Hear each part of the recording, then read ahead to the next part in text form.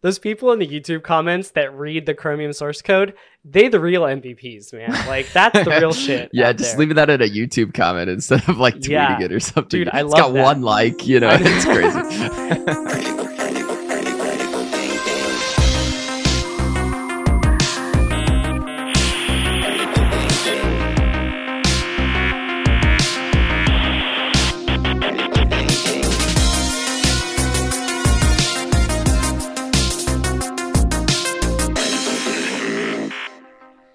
Yo.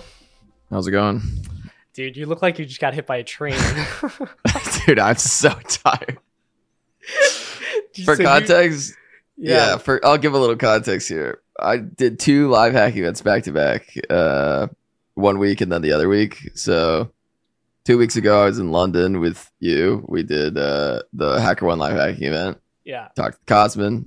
Then I went right from there. I flew to Seoul, South Korea. Oh my gosh. And dude. I was there for another week, and I did a meta live hacking event. And I participated with Nagli, former podcast guest. And, we found some really cool bugs on there. And then yesterday, I flew home. So I am like, my body is screaming at me about time zones and all that stuff. Seoul is 16 hours ahead of here, and London is 8 hours ahead of here. So it was just from like 1 8-hour time difference into another 8-hour time difference, and then back to my normal time. Jeez, so I'm I'm like half asleep right now. So you'll have to forgive any latency that I've got in my brain. Yeah, no worries, man. I'm sorry I picked such a tricky episode to prep for when you come back. But yeah, I haven't seen you this tired looking in a long time.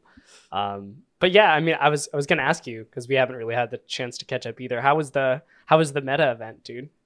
Yeah, the meta event was really cool. We found a 0 day. I think that's all I can say. We found a 0 day in an open source piece of software, and it ended up in an XSS. I think that's about as much as I can say. That's big on Facebook, man. They pay big for those. Yeah, it was a pretty cool bug. I was actually very surprised that we were able to find it. A lot of the people that I talked to there who are like big time Facebook hackers were also quite surprised. They said that the next success on Facebook, especially Facebook Core, is something that really, it's like a once a year type of thing. It really almost never happens. So I was pretty stoked that we found that and that it worked and that it popped and all that. Yeah, and, you guys popped it pretty awesome. Quick too. I think I saw Nogli flexing in a hacker chat like 2 or 3 days into the event, and I was like, oh shit. Yeah. So shout out to Space Raccoon. Space Raccoon, we also collabed with that event, and Space Raccoon had exploited a very similar bug, probably within the last year. He exploited a very, very similar bug to this, and so when we added him to the group, we were just talking about like the leads and stuff that we were looking at and all that kind of stuff. And I mentioned, I was like, yeah, we have this potential like 0 day, but I've been looking at it. I haven't really gone into like the full details on how to exploit it. And he was like, oh, I'm pretty sure I know how to exploit this. And in like an hour, he popped it. And I was like, that's amazing. So that's like the whole, like, I mean, that's like a perfect example of collaboration and how like you can merge like past experience together by like working with other hackers, because I'm sure we could have exploited it, but it would have taken us significantly more time. And, you know, it was just so much easier to bring somebody in who knew what they were doing. And yeah, for sure, man. Space Raccoon is also a previous podcast guest. He was, True. I think he was the first guest we had on the pod. I believe he was, yeah. So definitely, we'll link those episodes down in the description. Both Nogli and Space Raccoon, mega good hackers. Supreme hackers, yeah. Yeah. How are the vibes? Like, you know, we've done a lot of HackerOne live hacking events together, you know, and I feel like HackerOne's got it down pat pretty well now. But how are the meta live hacking event vibes? Yeah, so I think it's important to remember that Meta runs their own bug bounty program. Yeah. And Meta also isn't a bug bounty company. So for HackerOne, the live hacking events are both a marketing opportunity as well as something that is core to their brand. Right. For Meta, it's a security event. You know what I mean? It's like a meetup. So for Meta, the swag and stuff is significantly like less over the top. Like all the ceremonial stuff is significantly less over the top and all that kind of stuff, because all they really care about is like finding cool bugs, paying for those bugs, and having people on site and like showing them a good time. And for HackerOne, it's like, how do we make this like amazing hacking event experience, right? And so like I think it's two very different things.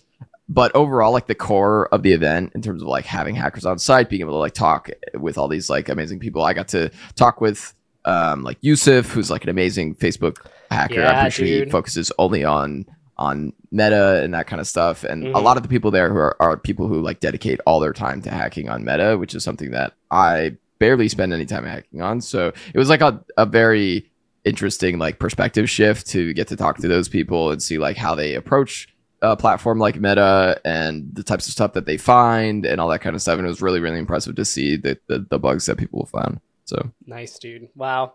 Not gonna lie, man. Not gonna lie, I'm a little jealous. It sounded like an awesome event. I had a bachelor party that weekend, which was also awesome. But nice. South Korea live hacking event sounds pretty freaking lit, man. Yeah, Seoul was a very cool place. I'd never been to South Korea, so that was you had a decent decent amount of time experience. there too, right? Yeah, we took we did a day or two ahead and a day or two after as well, just to like get to see sites and explore and go shopping and experience the country and the city. So definitely would recommend going to South Korea. It's an amazing place and you should experience it for yourself. Nice, man. Well, Joel, you're 6 minutes in, you're still alive, so hopefully you won't fall asleep as we talk about all the mega technical stuff we're going to talk about today, because unlike some of the past episodes that we've had, this one is going to be like pretty in the freaking weeds. So yeah, I was just mentioning, I sent you a message like 5 minutes before we started that this whole episode could be a news episode because of the amount of like news and links and new, very relevant stuff that's happened in the last like week or two around this topic, being like browser quirks and behaviors and restrictions and that kind of stuff. Yeah, there's been a bunch, and I messaged Joel and I was like, hey man, you might want to like allocate a little extra prep time for this episode, and I'm sure he was like laying in bed trying to get every last little bit of sleep. But I was like literally adding stuff to this episode up until the last minute. So sorry if you didn't get a chance to review all of it. I there's some grace. I know you're coming right back from the live hacking event. So yeah, I guess we'll just kind of hop into it. The first one that I wanted to talk about, I don't know if you saw this one, but it's titled Hunting. So news stuff, right? This is Hunting for Nginx alias traversals in the wild. This was released just yesterday by, I don't know how to pronounce, I want to pronounce this Hakai Labs, but I'm not sure if that's exactly how you pronounce it. But dude, this is just such a beautiful example of like taking research and then applying it and just popping crazy bugs, right? Like this research has been out here. This Nginx research was released by Orange in Black Hat 2018. This is 5-year-old research, right? And then, if you read through the blog post, homie's just like, okay, well, let's apply this. So he goes to GitHub search and just writes a regex and then pops like multiple bounties with it. And I'm just like, what a G. Yeah. So I was talking with Nagli a lot. We were hanging out a lot while on this whole trip. And I think this is like a perfect use case for nuclei, right? Where like this is probably something that doesn't exist in a rule already. Maybe it does, right? But I mean, if it did, it probably would have been found by more things. Yeah. But if you see research like this, like if you were to have noticed like Orange's blog post back in 2018 or their presentation back in 2018, that would be a great use case for something that you can get an advantage on or an edge against everybody else by turning that into a query, putting it into your own nuclei setup, and then running it across all the targets that you're monitoring, and then using that to your advantage as sort of, nobody, like it's out there, but it's not out there. You know what I mean? Yeah, no, for sure. And I think that's true. And I think I've actually personally done some scanning for this exact vulnerability.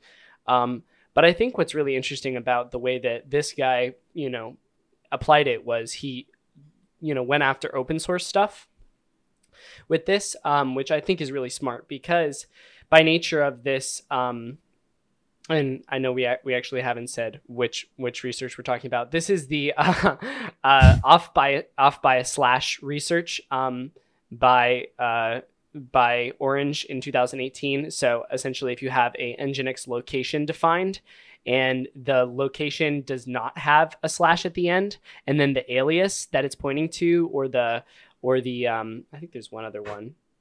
Well, yeah, if the alias that it's pointing to does not have a slash at the end, it can actually result in a path traversal. I think it's the other way. Actually, it has so. Oh yeah. So the location doesn't have a slash, but the alias does have a slash, and then that makes it vulnerable. The location does have. Wait, hold on. So it says for the technique to be applicable, the following conditions must be met: the location directive should not have a trailing slash in its path, and an alias directive must be present with the location context, and it must end with a slash. Right. Because that slash is what's getting passed through. Right. Okay, gotcha. Okay. Yeah. So, and then thanks for clearing that up, man. I love how like your brain operating at 50% still no, that's clutch, at least I can still read. Yeah. I've got that going for me. you got that one on me, Joel. No. Yeah. So, and like I said before, I'd actually played around with this specific vuln, and I wrote my own sort of nuclei module for this. It's not nuclei; it was my own custom thing.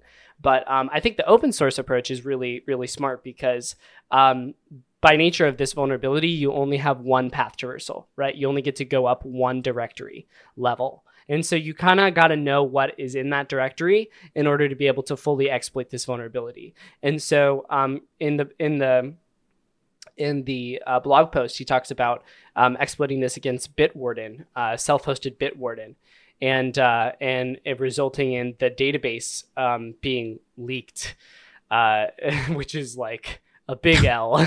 Yeah. Bitwarden's a password manager, right? Yeah. So that's great. And he said that they fixed the issue and give it the max bounty for their bug bounty program. So love to see that. And then I think they also found something similar on Google.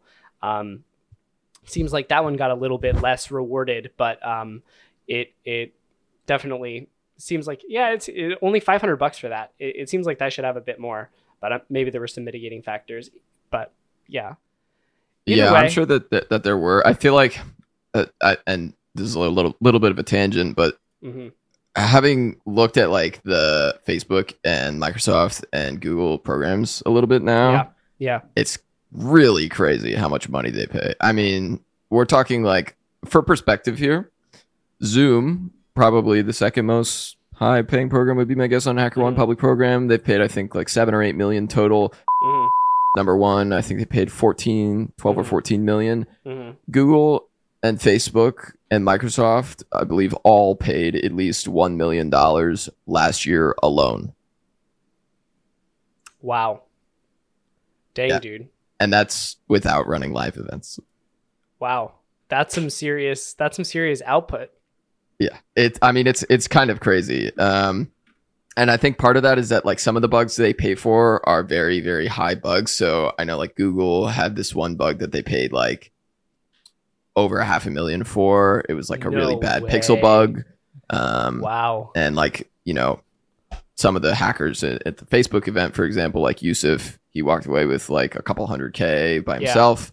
Yeah. So he posted about that on Twitter. Yeah. So like definitely there are some like high earners and stuff and some categories, but I think it's important to realize that even like some of the largest programs on HackerOne are kind of dwarfed by these mega companies who are doing their own programs. And it's really wild. Like generally speaking, like if they're paying low, it's because it's like there's some like crazy confounding factor because they're pretty liquid and they like to pay bounties. Pretty liquid. I like that. Yeah. I look for the programs that are really liquid, if you know what I'm talking about. Yeah. So, but yeah, I just wanted to highlight this one because I thought this was a really cool application and just encouraging that like you can go find old research that, has been around for a while and go and apply it, write your own tool, write your own way to come up with your own way to look for it. And it could result in some really cool bugs. Yeah. Well, and I also like that in this blog, like the first thing that they tried was just using a GitHub code search, which is a super accessible way to search for stuff because it's open, it's free, it's available. You can just literally go to cs.github.com and go ahead and search for your regex that's going to find the vulnerabilities and make you money right out of the bat. You don't even have to spin up a special tool or anything like that. So and does code search? I know that they just pushed this out not too long ago. I can't say just recently. Does it have 100% indexing now, or no? That I'm not sure about. I know that it was limited in the beginning. Yeah, I think they probably expanded it all the way now. Yeah, but SourceGraph, which is like probably the main competitor, or I guess Code Search is probably the competitor to SourceGraph because SourceGraph was there first. But SourceGraph, you could always spin up your own SourceGraph instance as well, and then you can tell it to index, a bunch of repos, or you can tell it to index like. I don't think you can have it index like all of GitHub. Just because, that would be pretty intense. Yeah, but if you have like a list of organizations, right? So if you take a list of public bug bounty programs, go get their GitHub organization names, put them in a list, index all of their repos, that would probably be a good strategy. Yeah, no, totally agree there. Next on the list is another banger from Portswigger Research. I have to say, I really appreciate that account, man. Like they've really put out some good stuff. And the tweet that I'm talking about is the one regarding popovers, which is a new feature in Chrome. And, just as Chrome releases it, Portswigger Research finds a way to pop something with it. And essentially there's a new way to trigger XSS on any I think it's any element. Yeah, right? Any tag. Yeah, that's what I was trying to come up with. Arbitrary. Yeah, arbitrary tag. It doesn't even have to be an element, right? It's just any tag. Yeah. So that's really cool to see. And then it was also really cool to see the surrounding research on that too. That kind of everyone like Cure53 commented on it. I don't know how to pronounce this guy's name. Urstul commented on it with some really sort of brain-boggling stuff. So yeah, that's definitely a cool technique to be on the lookout for. I'm not sure how often like this will be useful as opposed to a different XSS vector. Maybe like helpful for bypassing some WAFs and stuff like that, but still something cool to be aware of nonetheless. Yeah, so when I was looking at it, I think it's like at minimum 1 click, right? Or 2 clicks. Yeah, 1 click. So there's definitely some confounding factors here that it's going to lower the impact a little bit depending on how the company looks at it. Like some companies might just say any XSS is valuable to us, even if it's 2 click. Maybe you can also craft a POC that would make it plausible, kind of like a clickjacking type of thing, where you can, create a scenario that would make sense for the user to be clicking twice or something like that. But even still, I think like over the last couple months, we've seen a lot of things get removed from Chrome and a lot of changes that have made things more secure. And it's been almost disheartening as a bug bounty hunter to see all these XSS vectors disappear. And they're looking out for us. They're adding new XSS vectors for us. It's nice. Warms Thank the you. Heart, doesn't it? Just yeah. The internet's becoming more vulnerable. Just what I thought that I was going to have to stop filing these bugs. Now there are new methods. Here we go. Yeah. So, and I think it's also really cool that it triggers, it's sort of a multi-element sort of thing, right? Because there's like the button that you click on, and then there's this custom attribute pop over target, and then you provide the ID for a different element, and then it triggers something on that element. And as Cure53 pointed out, that element can even be hidden or disabled, right? Disabled, yeah. Which I think is really cool as well, because there are some fringe circumstances, and we really get down in the weeds, with some of these technicalities sometimes. But when you have all of these things floating around in your head, as you see these scenarios pop up over time when you're hunting, it's really great when you can use some really fringe research to pop a bug, and that's how you avoid dupes as well, because not a lot of people are on top of this stuff. Yeah, the first thing that popped into my mind about the hidden value thing is a pattern that I see a lot in web, which is that there'll be either like a state or maybe a token or something in the URL parameters, and that'll get reflected into an HTML form for like submission. Like it'll be like a token, and then you'll click a button in the page and it'll submit that value again. Yeah. And I think if you could find obviously you need kind of a second injection point to make it so that you can trigger the popover target. But if you can inject this even into a hidden form element, right, then you can take advantage of that XSS. Yeah, for sure. And that's a good XSS tip in general, is that, and you can even work backwards from it, right? Like if you're trying to figure out what query parameters could go into, could be used in this specific page, you can go into the source, look at the hidden input parameters, right? And see what the name or ID of those are, and then try those in the URL. And that may allow you to set some malicious defaults by a URL parameter if it's reflected down in there, or might even allow you to get XSS. So yeah, for sure. So definitely check out like the quote tweets and stuff on that Portswigger research, and also just set your tweet alerts up for Portswigger research, because I don't think there's ever been a tweet that they've made that's been like, this is not a good tweet. But like, I feel like every single thing that they push out is very like high quality research, just generally speaking. We've also talked about the Portswigger Web Academy stuff, which is also really high quality. Yeah. It's always like very on the front edge of like what's actually exploitable and all that kind of stuff, and good for training and getting new people like accustomed to exploiting XSS and other web vulnerabilities. So definitely go check that out. Check out their account and their website. For sure. Okay, so before we move on from this section, check out the tweet by Sarush Erstel. This is really interesting to me. I was like kind of looking at this for a while before I could figure out what the heck was going on here. And this is not even really like anything crazy to do with the popover target thing.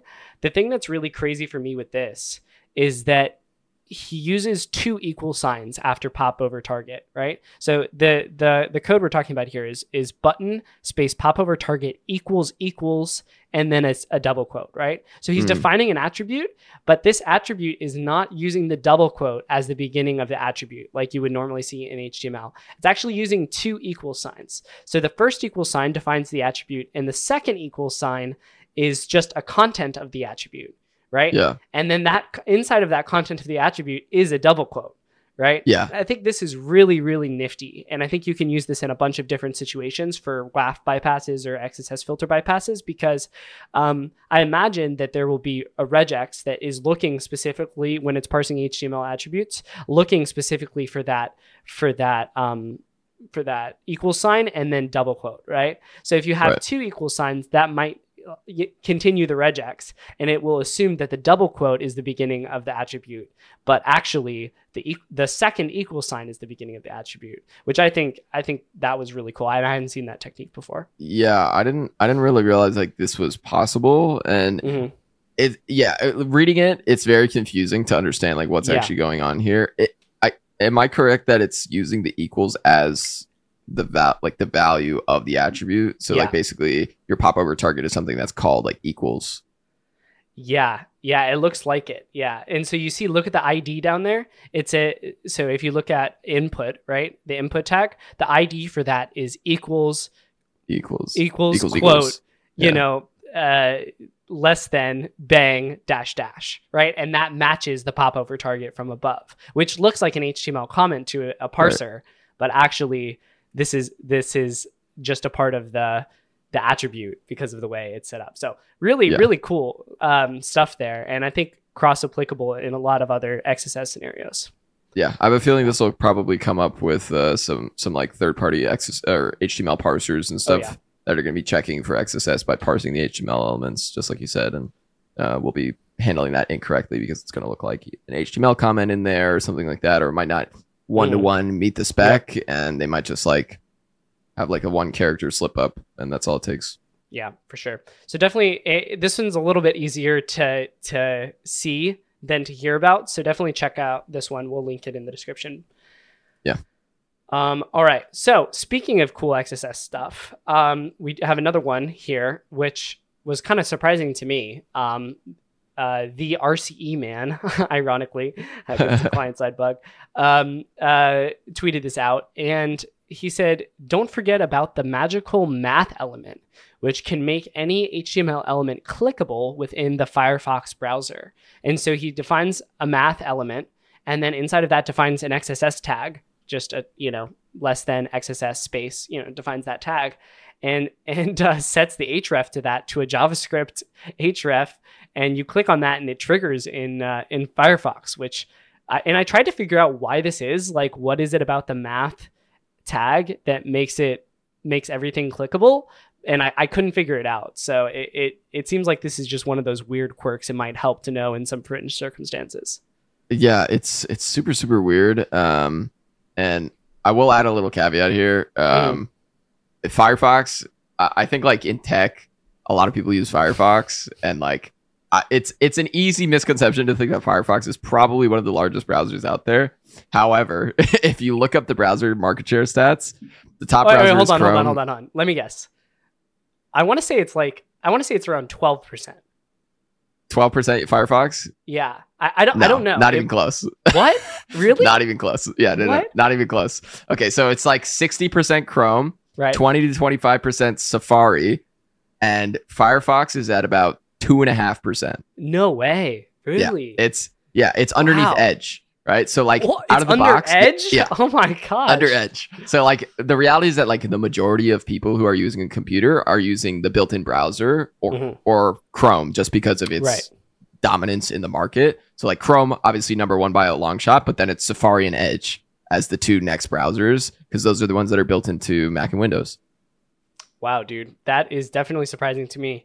And I will say, though, I feel like Edge is going to gain some popularity back because you can only use Bing, like, search AI stuff in Edge. I tried to do it in Chrome the other day, and it was like, no, go to Edge. And I'm like, that's true. What is wrong with you? Like, I launched Edge like for the first time in probably 5 years because I wanted to use the Bing AI to search for something. Exactly, man. So I don't know. I Microsoft is really leaning into trying to claw back some of that, browser real estate.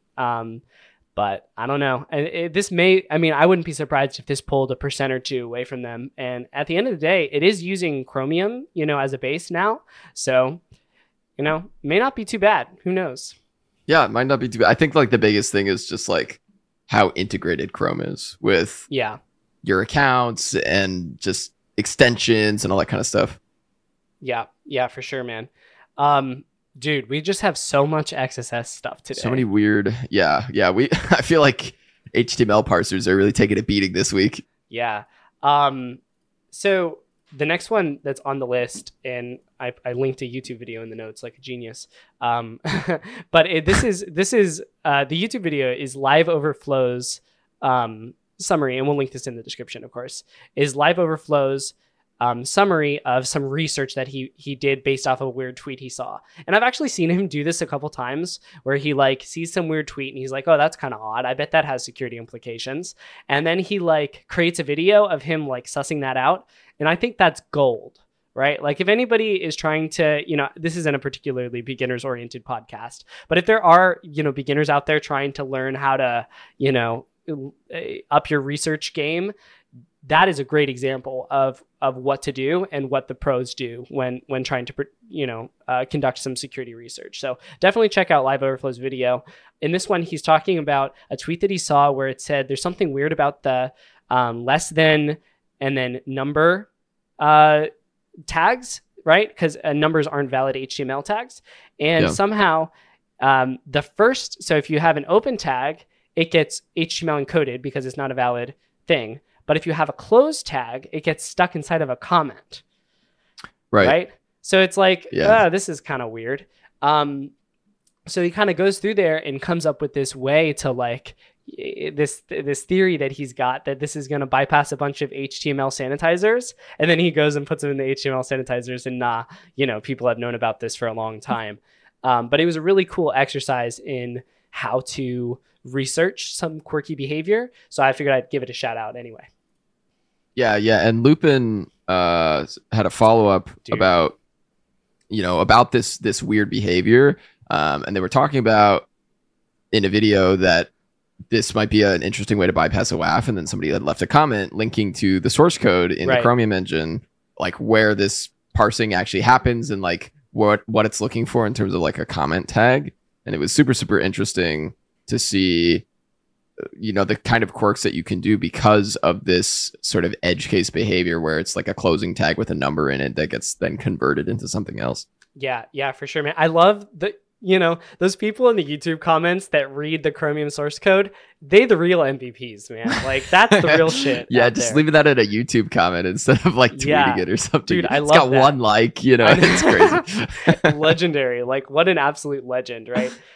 So yeah, like you said, really awesome stuff there. I actually double clicked into the Google Chromium source code, and yeah, it was really cool about the comment specifically it wasn't about the numbers like I was talking about before. This was about the question mark, and so if you put a question mark in, so you do less than sign question mark, right? This is no HTML encoding here. This is just raw, no entities or anything.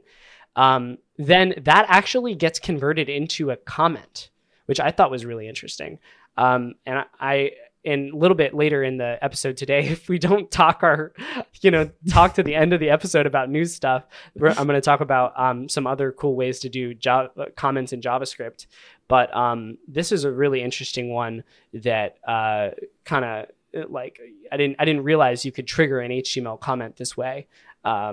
And who knows when this stuff is going to be useful. Maybe there's a scenario when you really need to comment something out, and you can't do it because the stuff is sanitized, or maybe like you can't put maybe it needs to be like URL.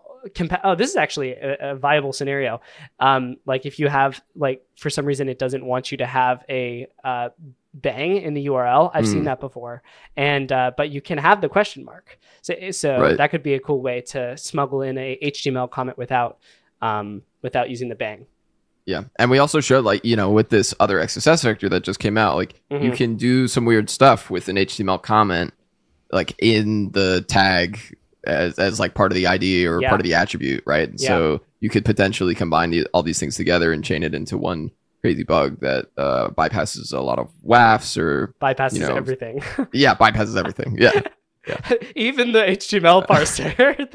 Yes. Yeah. The HTML parser is like, what the I can sense a DOM Purify bypass coming. Right? It's like right on next week or something. It's funny, dude. The live overflow video, he's like, I'm gonna go straight for the super boss DOM Purify, right? And DOM Purify's like, nope.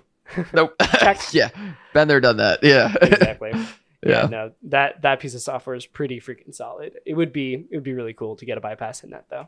Yeah. So I don't know if you saw Mr. Tux Racer. He had tweeted out going on to the next thing. Mr. Tux Racer had tweeted out a couple days ago. I think he said, would there be any interest in a blog post about patch diffing? Yeah. I've been doing a lot of patch diffing lately, and it seems like something that might be an interesting topic. Like, let me know. And so people replied and said, yeah, for sure. And yesterday, he published a post on his blog, rcesecurity.com, that goes into how he patch diffed a CVE in WooCommerce and actually exploited it on a target. And so this, I think, is a great case study about sort of how to approach these types of things.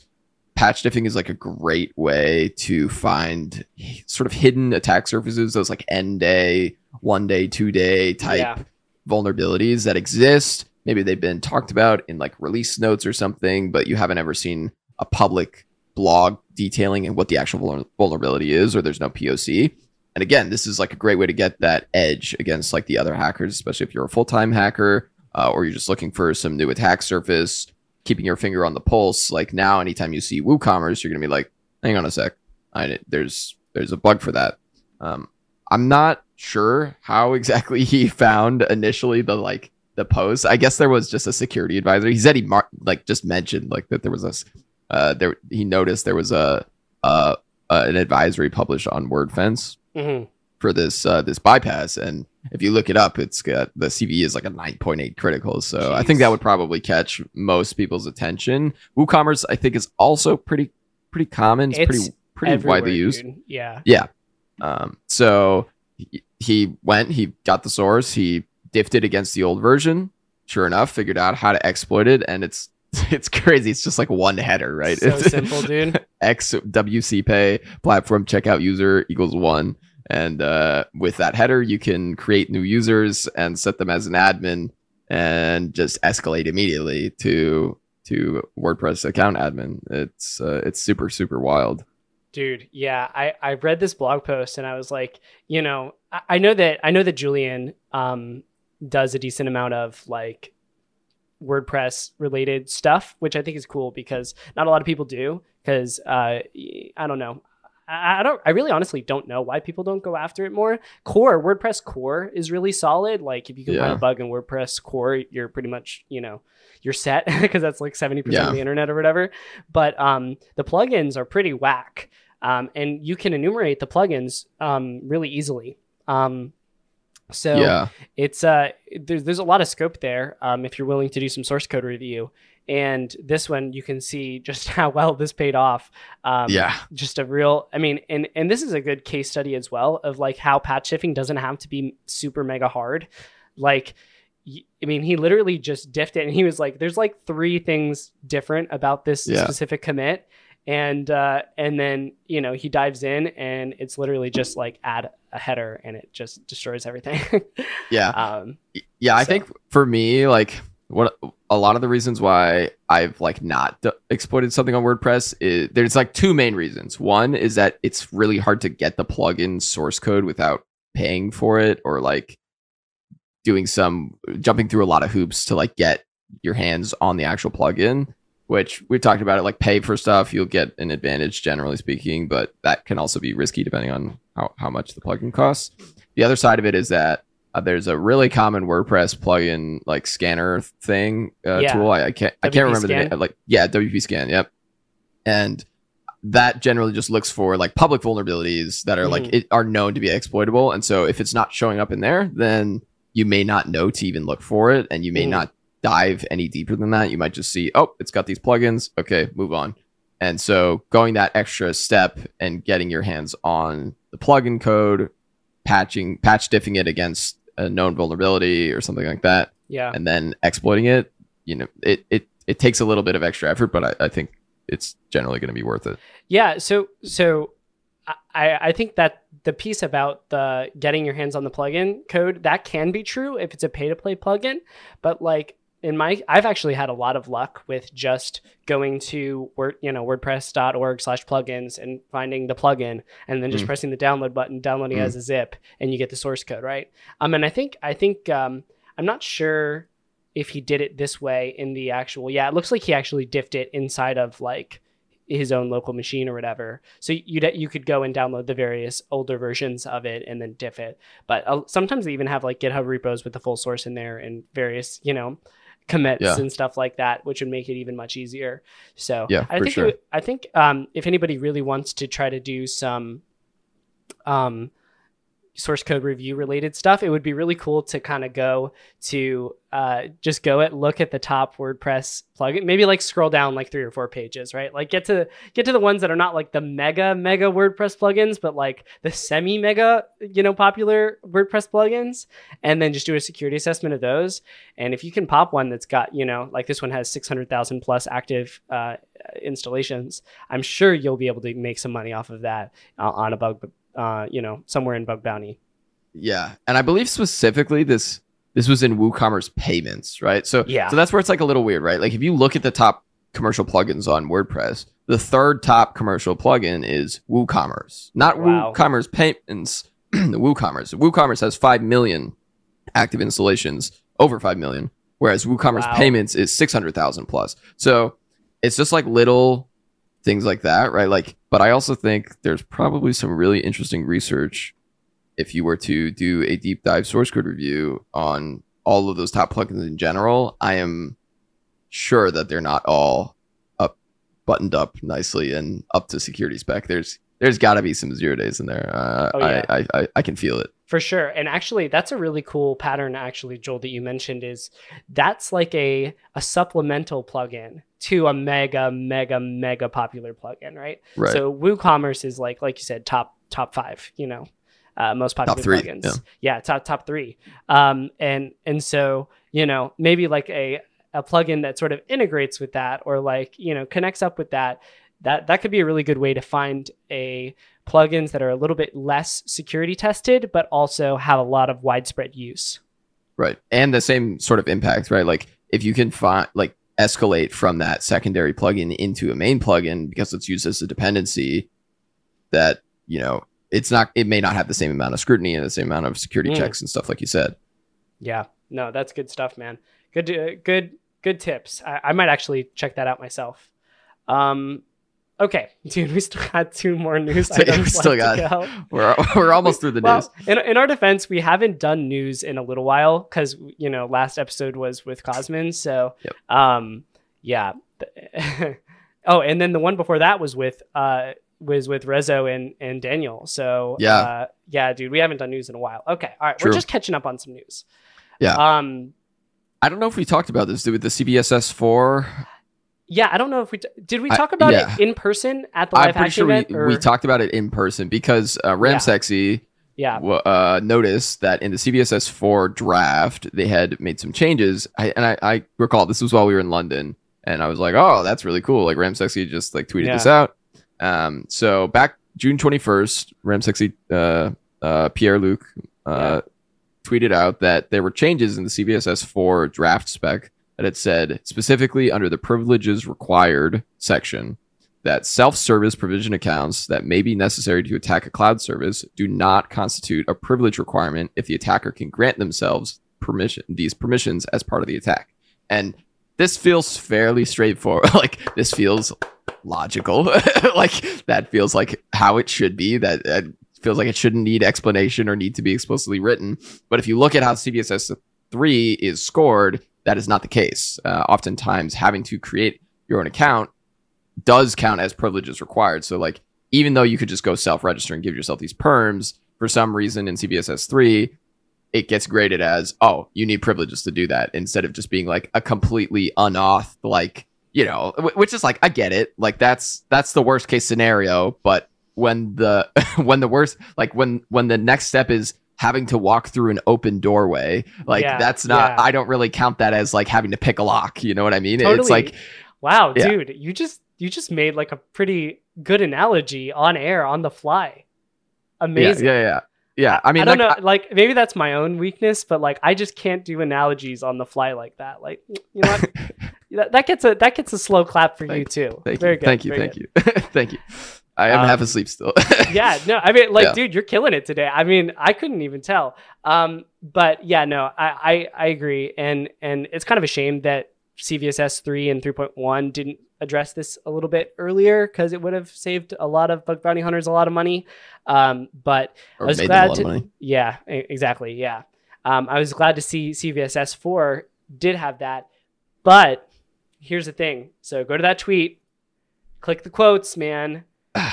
Yep, a couple days ago, yesterday, somebody tweeted out. So apparently, and I actually went and I checked this because I was like, oh, maybe it's just like a bug. Nope, indeed, they removed it. At least in the current draft spec for CVSS 4, they have removed that sentence from the privileges required section. It's just, it disappeared like a week after Ramsexy tweeted that out, and who knows? Maybe somebody just like hit delete on the wrong commit. I don't know. It's so I think it'll be interesting to see what happens. I know a lot of people are pinging them on Twitter, being like, "What's going on? Like, why did they change this?" So I don't think they've actually said anything yet as to what the reason was for removing that from the draft spec. But I'm sure that people will demand some sort of an answer. So it'll be good to see. Yeah.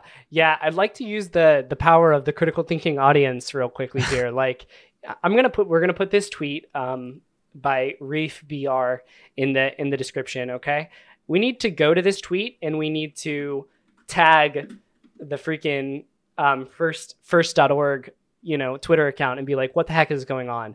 Because this is like taking money right out of our pockets here, right? And yeah, I would really like them to put that sentence back. Someone made a joke, I think, in the comments that was like, this is big bug bounty lobbying for like, changes in the spec. But yeah, I would really like an explanation at least about why that decision was made, and hopefully we can get it reverted. Yeah. I'm actually quote tweeting them now. I'm going, what's up with this at first.org thinking emoji. Yeah, we absolutely need to do that. So we should, I don't think that tweet even, so Pierre-Luc's tweet got like a bunch of interaction on it, like 230 likes or something like that, and a bunch of retweets.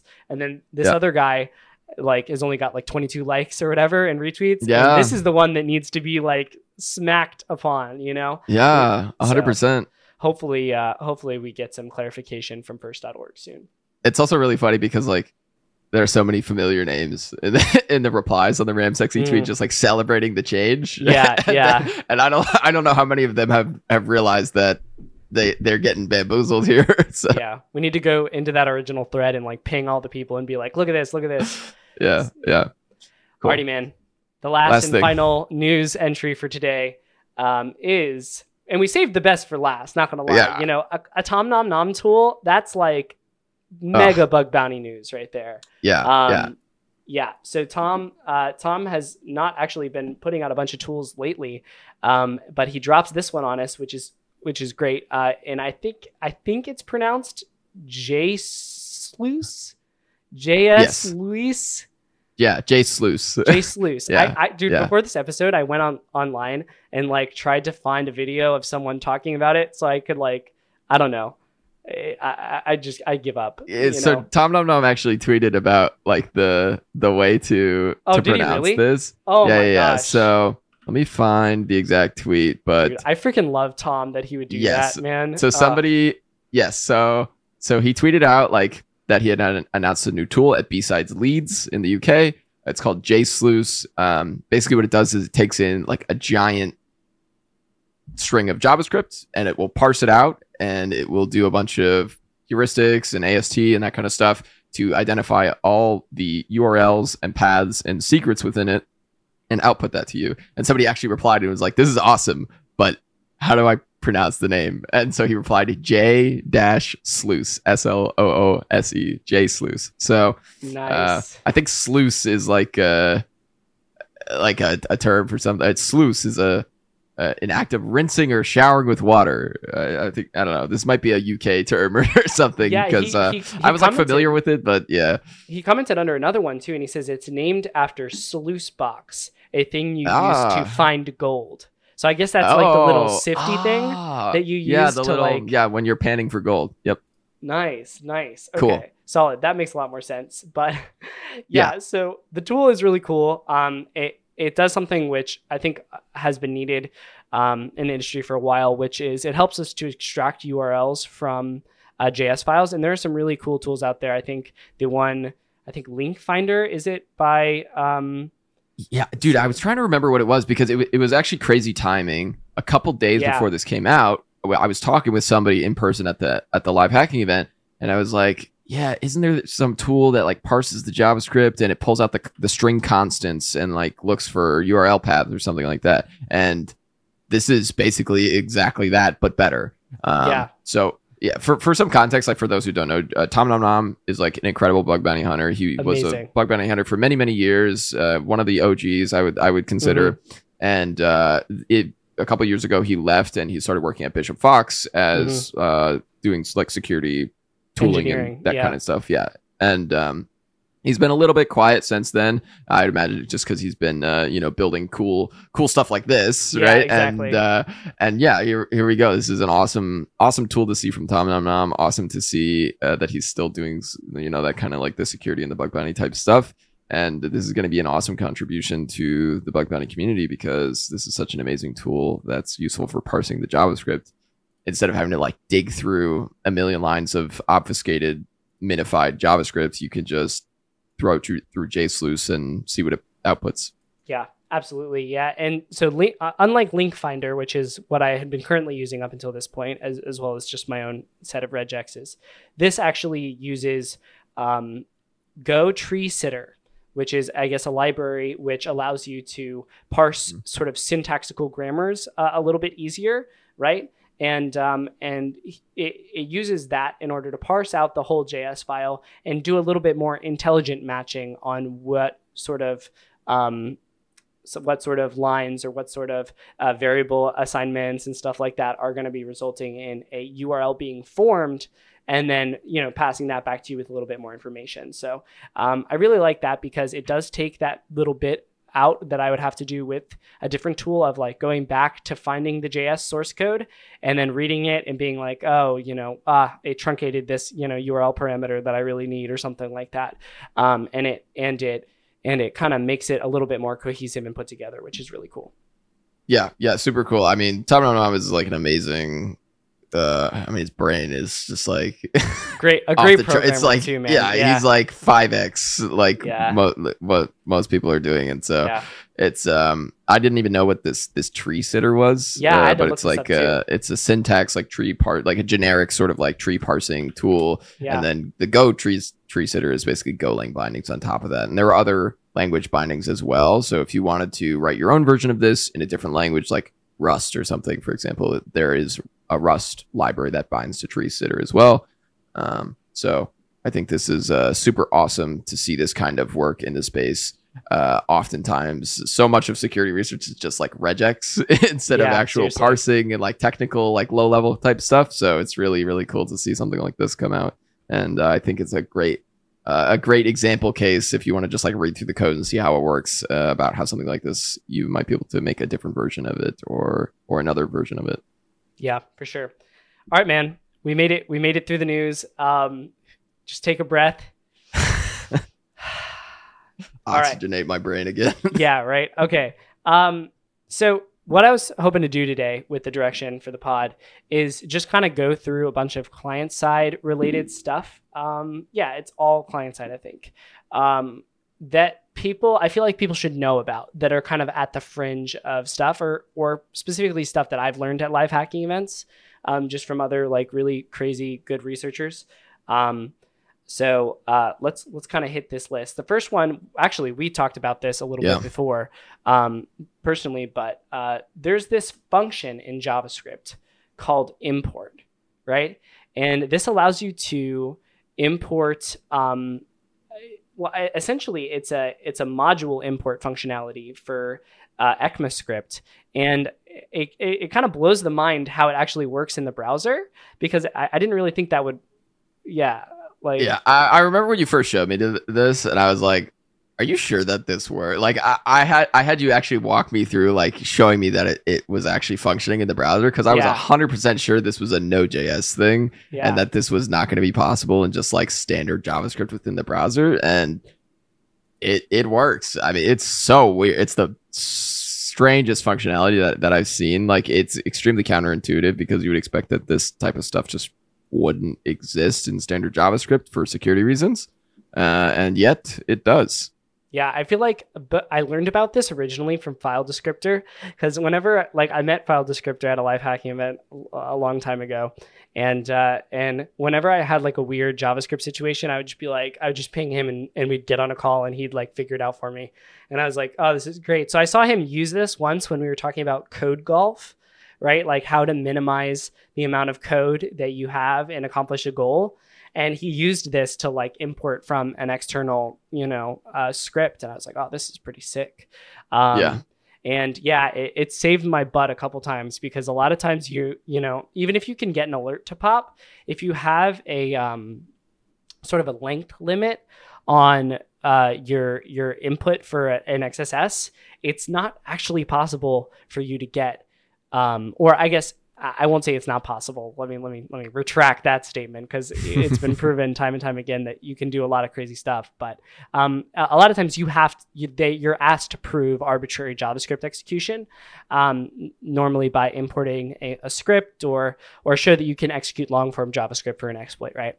And this is a really cool tool for that. And so, I just wanted to make sure the folks knew about this, because I think I kind of took this for granted working with File Descriptor. And I think most of the people that I've showed it to have actually been like, wait, what? Yeah, super crazy. And also, if you actually go into the Mozilla docs, the reference docs about this, the MDM web docs that talk about this, there's a specific warning that they call out that says, warning, do not export a function called then from a module, because this will cause the module to behave differently when it's imported dynamically than when it's imported statically. And so I think this is a really interesting attack scenario where it's a bit of an edge case, but if you're able to do some sort of a file write or something like that, where you can then get to an import, if the code say you have like some dynamic import that's importing from a file that you can then control, but it's calling .then on it. Just like how with deserialization bugs, where there's like a function that's going to be called implicitly just by how it's functioning, you can hijack that by defining a then function in your module that's going to be exported, and then it'll run when it's imported on the site. Yeah, no, that's really cool. I didn't see that. I didn't scroll down there to see that. So that's definitely another interesting attack vector. But yeah, no, this is really sweet, and it does allow my XSS payloads to get a little shorter, which I appreciate, because it's actually not very trivial to get XSS. Like for example, if you have an image tag or an SVG tag XSS, it's not trivial to get a script imported in that scenario, because you can't just use script source, right? That doesn't work after the DOM has already been loaded. And so yeah, this is a cool tool for getting you there. Yeah, and I think it still adheres to CSP and stuff, right? Like there's still it does. Yeah, there are still like limitations and stuff that it's not like just a complete like bypass of the security features, but it's just another way to basically get your JavaScript into the page. Yeah. All right, cool. Next one was, and this is one we've talked about before, but Gareth Hayes' book JavaScript for Hackers. I kind of took a read through it and noted down some cool sections. And was just gonna shout out a couple of these. Let me pull up the book here. Okay, so the first section that I thought was really interesting was he talks about how to the various different types of JS comments that there are. And there are way more than I thought. The particularly interesting one was that sort of a legacy piece from before the browsers actually used before they used JavaScript, all of the browsers use JavaScript. There was sort of a legacy implementation of where you can use an HTML comment inside of JavaScript as a comment, which I totally didn't know. Definitely didn't know about this. And just generally speaking, this book is like an insane resource. It's kind of the pinnacle of the kind of stuff that we're talking about in terms of documenting strange behaviors.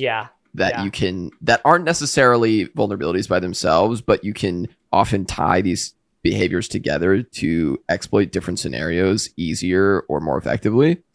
And it's $20 on LeanPub. Yeah. So that's like that's like a fraction of one XSS that you could definitely get with this book. So definitely I would recommend investing in it and buying it and giving it a thorough read. And take some notes in your notes.txt file, as Inhibitor would do.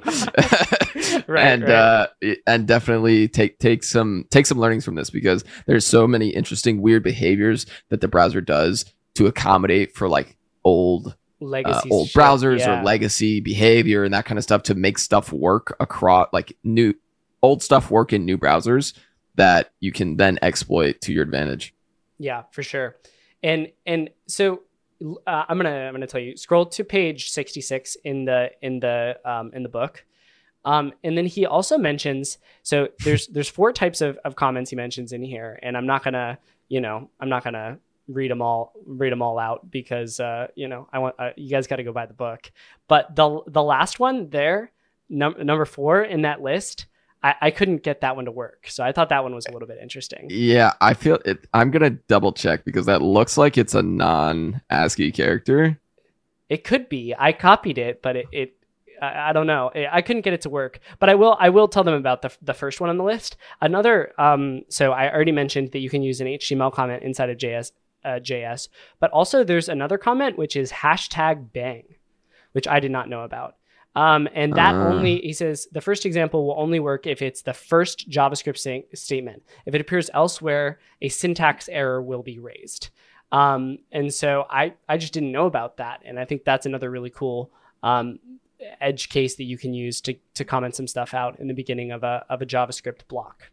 Yeah. Okay. So yes, I did check that character. It looks like a standard character. It's actually a Unicode character. It's the EN dash. So on Mac, it's like if you do option dash, it's like the long dash. You know what I mean? Like sometimes it gets autocorrected if you type. Thing, man. Yeah, like sometimes if you do a dash, it'll get converted into an EN dash, where it's like it's like a long dash. It's really more of a writing formality than anything.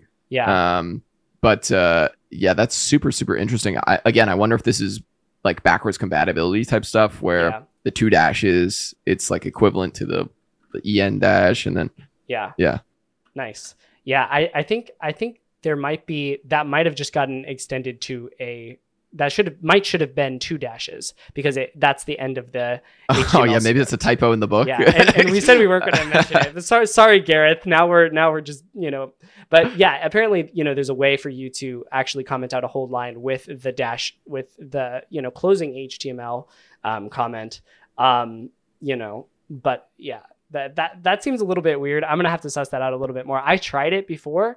It might be something that the browsers have stopped implementing as a security measure or not. But still, a couple really cool pieces in here. How to smuggle in JavaScript comments, because those can be useful in JavaScript scenarios where you're injecting directly into a JavaScript block and you've got to comment out the rest of the block. Yeah, a little bit of a side tangent here. At the Meta event, so Meta has this thing called Hermes. Okay. It's a JavaScript engine that they wrote, and it's super, super interesting. It's similar to V8 in like what it does, but there's a whole community of researchers who only focus on testing and finding bugs in Hermes, just like how there is for V8 as well. How there's like, Chrome hackers or whatever, like people who find JavaScript engine bugs. Yeah. And it's the same thing for Hermes. And this type of weird syntax stuff makes me wonder like where that parsing is actually happening within a JavaScript engine, and sort of like how that functionality is working, and whether or not you could actually pinpoint within the engine these types of edge cases for how the engine is identifying a comment and like what qualifies as a comment, and then use that to your advantage to find either new exploitation cases or other exploitation cases that may not even be mentioned here. Yeah, dude. I have endless respect for those people that just like pick this one project or like this one focus and then just smack it into the ground, it takes so much dedication and the knowledge does compound though. So it kind of makes sense why they would want to keep that snowball rolling of knowledge on that specific project. And while you were talking about that, I actually did go back I was not able to reproduce that before because it got normalized into the elongated dash, like you said. Yeah, the en dash. The en dash, but actually, if you put 2 dashes, I think that's what it should be. That becomes the closing HTML comment, and that actually does work as a comment in JavaScript. So. Okay, we might have to tell Gareth because he'll need to update his book. He has a little typo in there he probably typed it on a Mac or something, and it got autocorrected. Well, these are just the secrets you get for listening to Critical Thinking Podcast. Even Gareth's book, we're hacking it. Yeah, now you know. All right, so next one was dude, this one's actually really interesting. This is another one that I just kind of took for granted, I think just because of like something I saw early on in my bug bounty experience. But this is regarding a specific context where you are injecting into oftentimes what it ends up being is a JavaScript variable. Okay. So, you're inside a script tag, you're in a JavaScript variable, and your input is going inside of that variable, right? Now that variable is being defined with either single or double quotes per JavaScript. It could be a templating string as well, but that's rare. If you're inside that, the initial instinct would be to try to use double quotes or single quotes to escape that variable and get an XSS, just by injecting JavaScript in there. And then, the second sort of route, if that fails, would be to try to do something funky with like backslashes, right? And escaping, the end of that double quote or the single quote and seeing if you can link it together with another injection point to kind of get an XSS. But another one that I feel like people miss a decent bit is you have to still sanitize the HTML elements because at the end of the day, you're inside of a script tag. And the only way that the browser is going to know that script tag is going to end is like with an actual, less than /script, end tag. And so if you do that inside of the JavaScript context, it's going to just cut off the rest of the JavaScript, and then you have HTML injection and you can get XSS from there. So I mean, there's nothing in the browser spec or anywhere that states that you have to have valid JavaScript in your script tags. Right. Like you can have like an open quote that never ends. Right. And then you just close it with a script tag. Right. And so in that same sense, like if you have something that's being injected directly into a string, you don't have to end that string. You could just close the script tag and keep, like, put elements in the page. Yeah. And then, get XSS via like, an on click or an on hover or an on load event handler. Which is going to have a different CSP as well, because the CSP for script source is not the same as, like including other, for example, an import, right? Like that's going to go to a different CSP. Yeah, that is a little bit tricky though. If you have a non-spaced script tag and that script has a nonce on it, right? If you close off that script tag, then you're not going to be able to smuggle your payload inside of that scripted nonce. So see, CSP, it's kind of a double-edged sword sometimes with that sort of thing. Yeah. I wonder if maybe that's something that we could talk about in the future. Is there's the CSP evaluator tool that Google made. And that's pretty good. You can basically just paste the CSP in there. We'll link it, but you just paste like a CSP full like directive in there, and it'll tell you like if it's vulnerable to things. They have a list of known domains and like paths that have what is it, the like JS the callbacks, basically the JSON P endpoints. I'm not sure what you're talking about. So Google has the CSP evaluator. CSP evaluator with Google, right? And if you put a whole content security policy string in there, it will check it and it'll tell you whether or not each part of it is safe and whether or not there are certain bypasses. So certain domains like youtube.com and stuff, they have alert, like poppable, basically like gadgets that you can exploit that still will they'll still adhere to the CSP, but you can use them to get an XSS.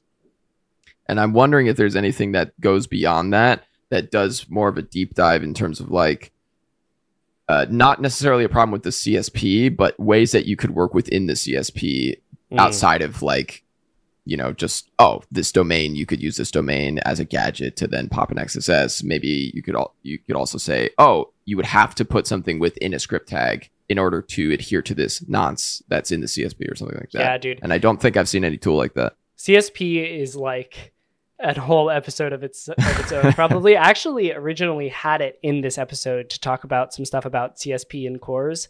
And I was like, especially after all the news we added, there's just no way we're going to get to any of that today. Yeah. So and for what it's worth, the CSP evaluator is based on research that was done in 2016. So it's been almost, oh my God, we're getting old, dude. It's been almost 10 years. Yeah. Oh my gosh. So, wow, dude. There's definitely been some bypasses and stuff that are not going to be in that list, and some other like confounding factors that are there that are not going to be in that list that are worth looking at. So I don't think the CSP evaluator is the sort of end all be all when you're looking at a CSP, and there are going to be some other sort of knowledge things that you're going to want to keep in mind when you're looking at a CSP that won't get called out by the evaluator. Yeah, for sure. And it like, I feel like those endpoints, though, like you were saying before, the JSON P endpoints in particular, like I've thought about reporting endpoints where you can, like, for example, you can smuggle in a semicolon or like a comma or something that will allow you to actually inject arbitrary JS code into the callback parameter for those JSON P endpoints. I totally feel like that's a bug, especially for big companies where it's like, you're going to have other people approving your site as a CSP, bypass, right? As an allowed site within CSP. Like you got to use that power responsibly, and make sure you're taking care of those JSON P endpoints. And there's just a lot of, like you mentioned, there's a lot of gadgets out there that'll still allow you to just bypass it, unfortunately. And again, I think this is one of those artifacts of like legacy support where they're now in a place where if they were to change how that endpoint works for like a JSON P endpoint, then stuff that's using it in the past may break because they're using it incorrectly. and so now it's like vulnerable by design, but they can't fix it. Yeah. Because they can't migrate people away from it because it's like hard coded in other people's websites. Yeah, but who's using a semicolon in their JSON P callback? back. Like Hey nobody's. man, I've seen a lot of really sketchy, engineer behavior. So Dude, if they I put engineered it nothing like past that, them. if they engineered it like that, their site deserves to break. Okay. Yeah, it deserves to be a JSON-P endpoint at that point. Exactly. Okay, the last thing I wanted to talk about from Garrett's book is his notes on prototype pollution, which I feel like was sort of a bug that I just kind of thought was like researchy, Oh man, it's everywhere. I've seen it in like one live hacking event. Someone got like a crazy bug with it. But I think another one you're talking about. Yeah, and I'm not gonna go down the rabbit hole too much of like trying to explain all of this on the pod today, but the section of his book was really interesting to me and actually helped me understand prototype pollution a lot more, and actually gave me some good hands-on tips for scanning for it and for how to identify it within an organization or within an application. And so I feel like this is one of the things where it would be a lot of work because they're kind of hard to exploit even once you find them. But this could be something where you could set up a headless browser. You could put this sort of payload in the URL that he mentions in the book, and then spam that across all of the websites and all of the endpoints that about through Recon, and I think that would probably kick out some pretty quality results. Yeah, and for what it's worth, in addition, Gareth works at Portswigger, but the Portswigger Web Academy, Web Security Academy, has an awesome section. It's all about prototype pollution. It goes into both the like server side and the client side aspects of like identifying what it is, how it works, just like all the intricacies of like what prototype pollution is and what's going on underneath when you're sending like an __ proto _ in your payloads. And I would encourage you to just read about it because it's definitely one of those things that doesn't get looked at as much as it should. And if you think about, or you just read some developer code, and you'll realize how many places it's possible to get prototype pollution just by writing JavaScript. You don't have to be using like Lodash and stuff to get prototype pollution. It definitely exists in normal developer patterns. And I think it's a lot more common than people think. It's just another one of those things that kind of like an XSS, you need to kind of like spray it and see if it's going to pop anything kind of weird. And it'll be pretty noticeable if it's behaving with prototype pollution sort of behavior. There'll be indicators for sure. Yeah, and the server side stuff as well, like with Node, that's really interesting as well. I'm sure that's a lot trickier to actually exploit because you don't have the source code. Right. But I've seen at least one server side prototype pollution that just like is amazing. Yes, in my own job experience, I've seen one, not at my current company, but at a previous place, I've seen a really bad server-side prototype pollution. Wow. And it was like a systemic problem because it was like a common pattern that was being used in like a lot of different places, and it was just like honestly just like a pitfall that the engineers thought that this was going to be fine, but it wasn't. And the thing with prototype pollution, right, especially on the server side, is that you're polluting the object itself, right? Yeah. And so that means that every single object from then on is going to be tainted, which means that it has way widespread implications in terms of like how it can be exploited and the things that it can do. And it'll affect all parts of the application, not just one part of the application. And so the impact can be insane if you get a server-side prototype pollution. Yeah, and I imagine that could even cause DOS as well, depending on how the server side deals with all of those objects that are sort of corrupted by corrupting the prototype. So really cool stuff there. Since we just mentioned Portswigger Academy, let's jump down to the DOM clobbering section. This is another really cool, interesting sort of fringe bug type that I really I was going to talk to you guys about it on the pod.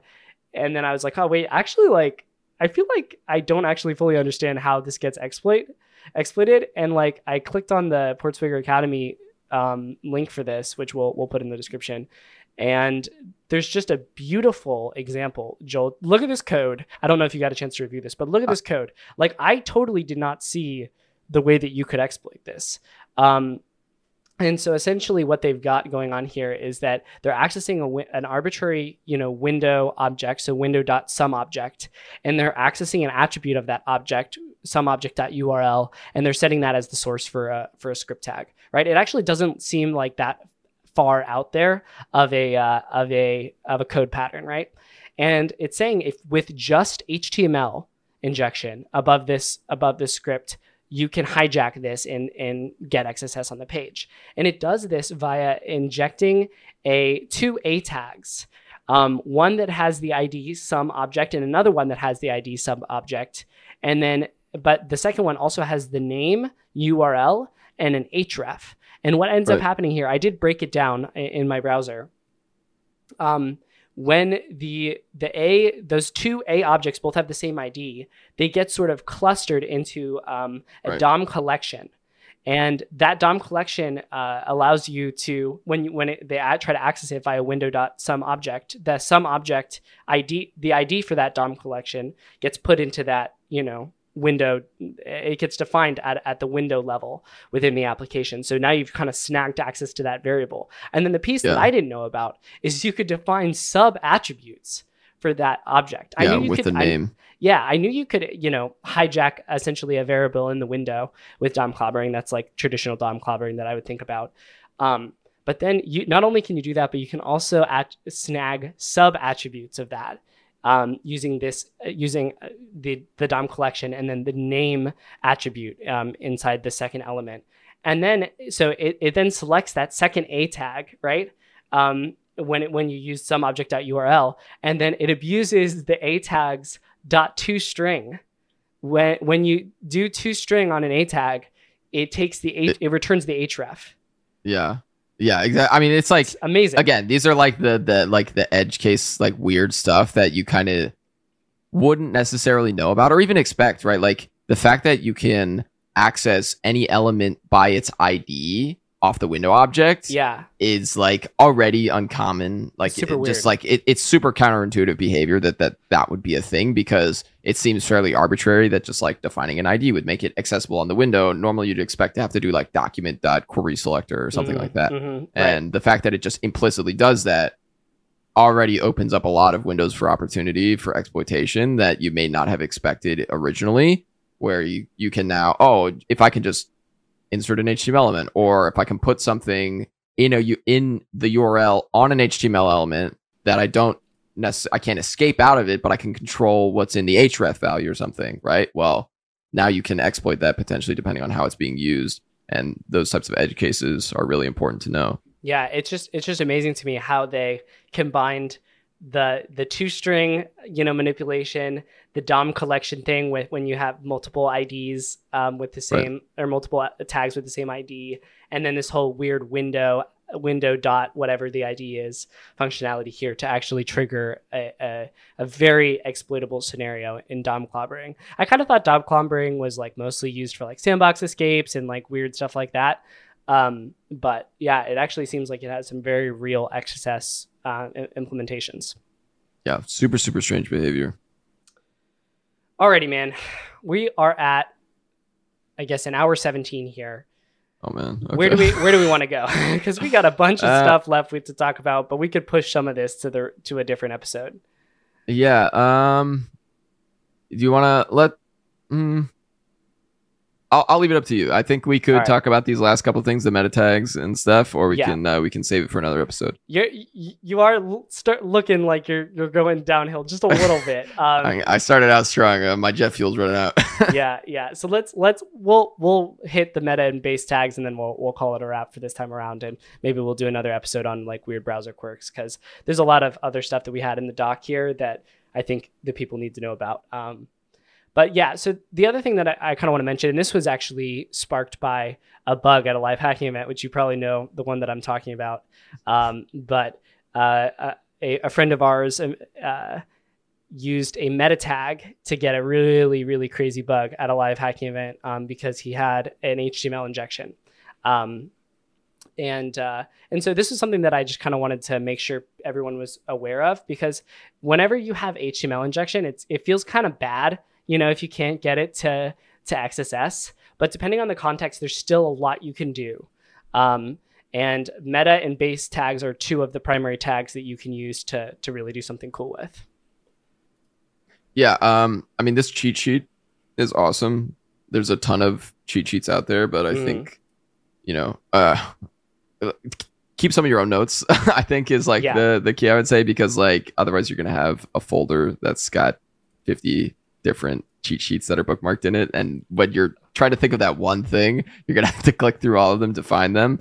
But yeah, this is really, really interesting. I didn't actually, I don't really fiddle with meta tags very much. And I think it's kind of underrated. I like early on, like way back in the day, like meta tags used to be like a much easier exploit scenario where you could just like set like base URLs or something like that would allow you to exploit them. I don't know how much that's still possible. Yeah, some of the functionality, because you used to be able to, I think, trigger XSS via a meta tag, and according to this cheat sheet, it's still possible using a data URI. This was not something I got to test before the episode. It says here that it only works in Safari, so I can't test it right now. Joel, I don't know if you second most popular browser. Yeah, exactly. Seriously, if you've got your, I don't know if you're on your Mac right now, but if you want to just throw that little data scheme into Safari and see if it works, then go for it. But Meta essentially has a bunch of functionality, and one of the cool attributes of it is this HTTP equiv attribute.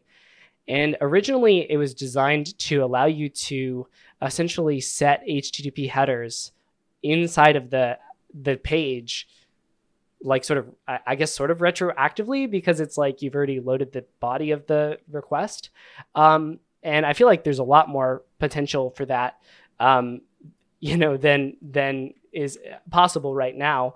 But if you look at this, here, let's see if I can pull up this picture that I had in the doc. The current values that are accessible for that are content security policy, content type, default style, and refresh. And each one of those are all like pretty freaking interesting, I think. Because with content security policy, you can trigger a content security policy to execute inside the browser using that meta tag. We see that pretty often. That's pretty common.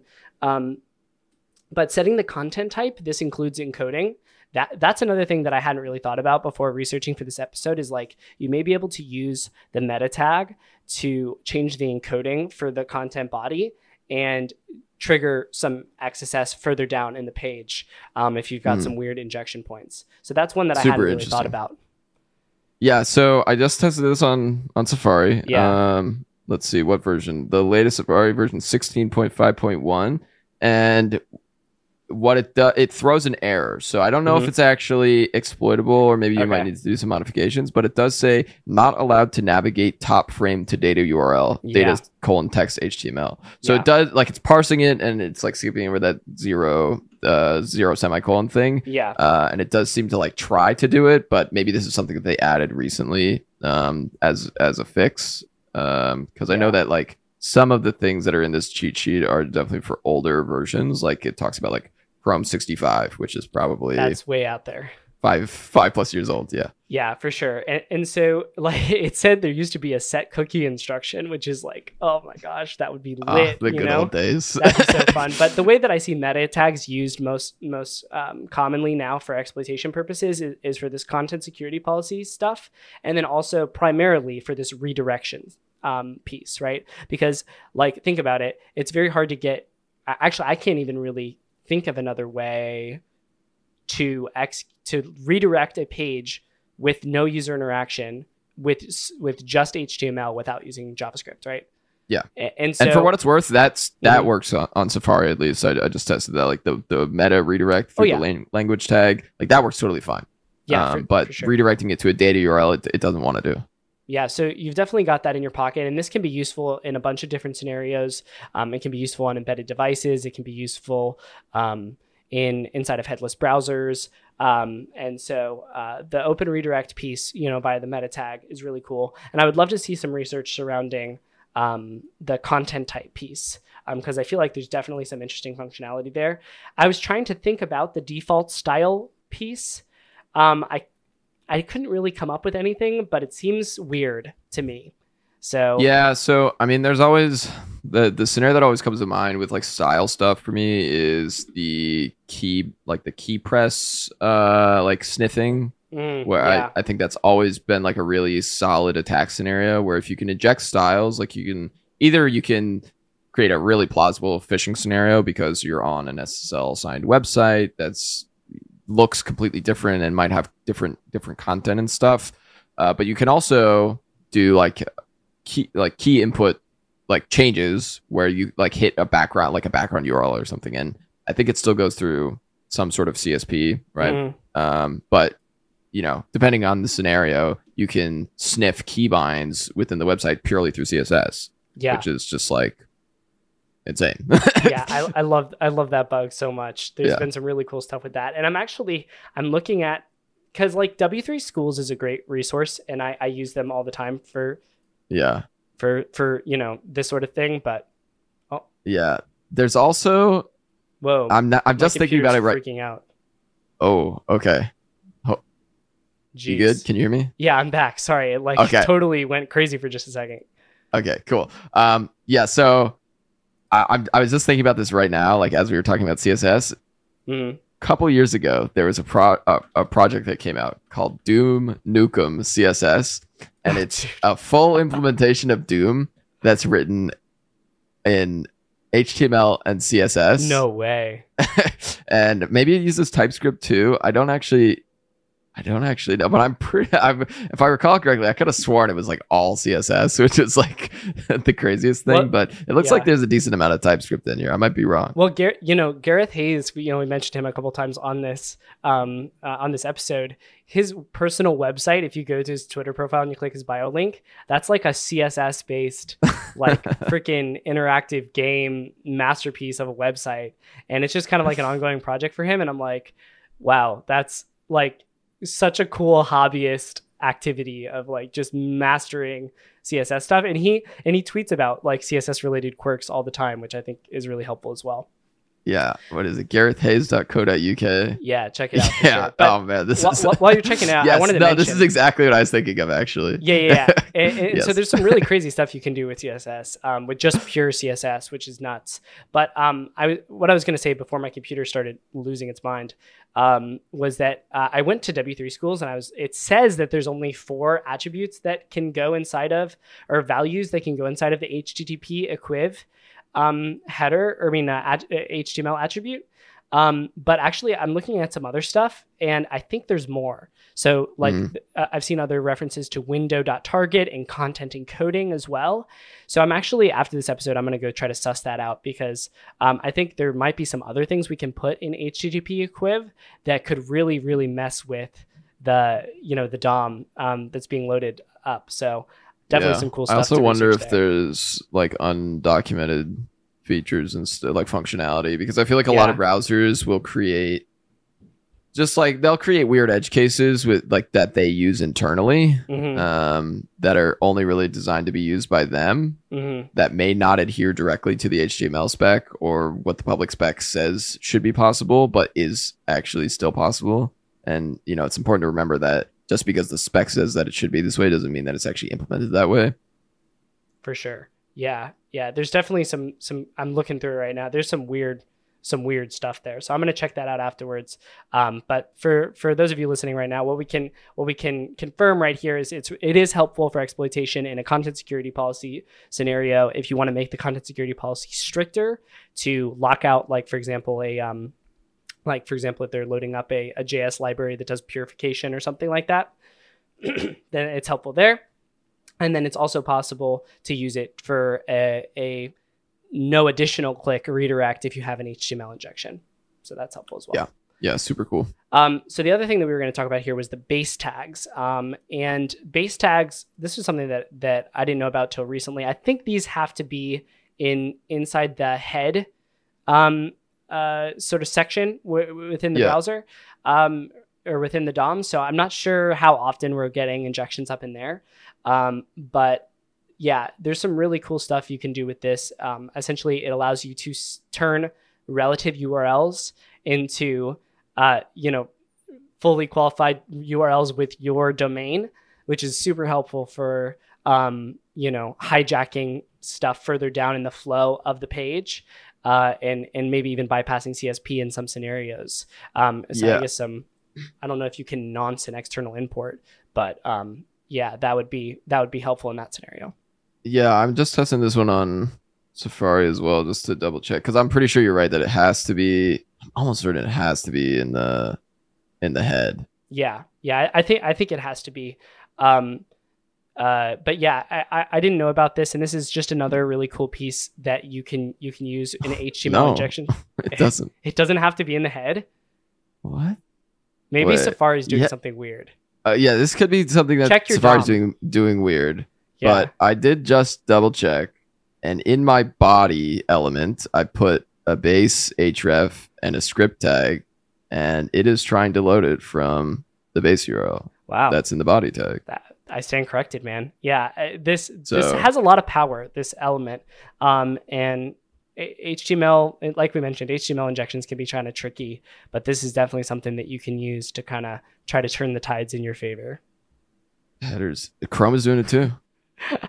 I've nerd sniped. Joel is just like staring wide-eyed at his computer right now. No, Chrome does it too. So yeah, if you put the base tag maybe even in the body, that up. Yeah, dude, I could have sworn that it was a head only thing.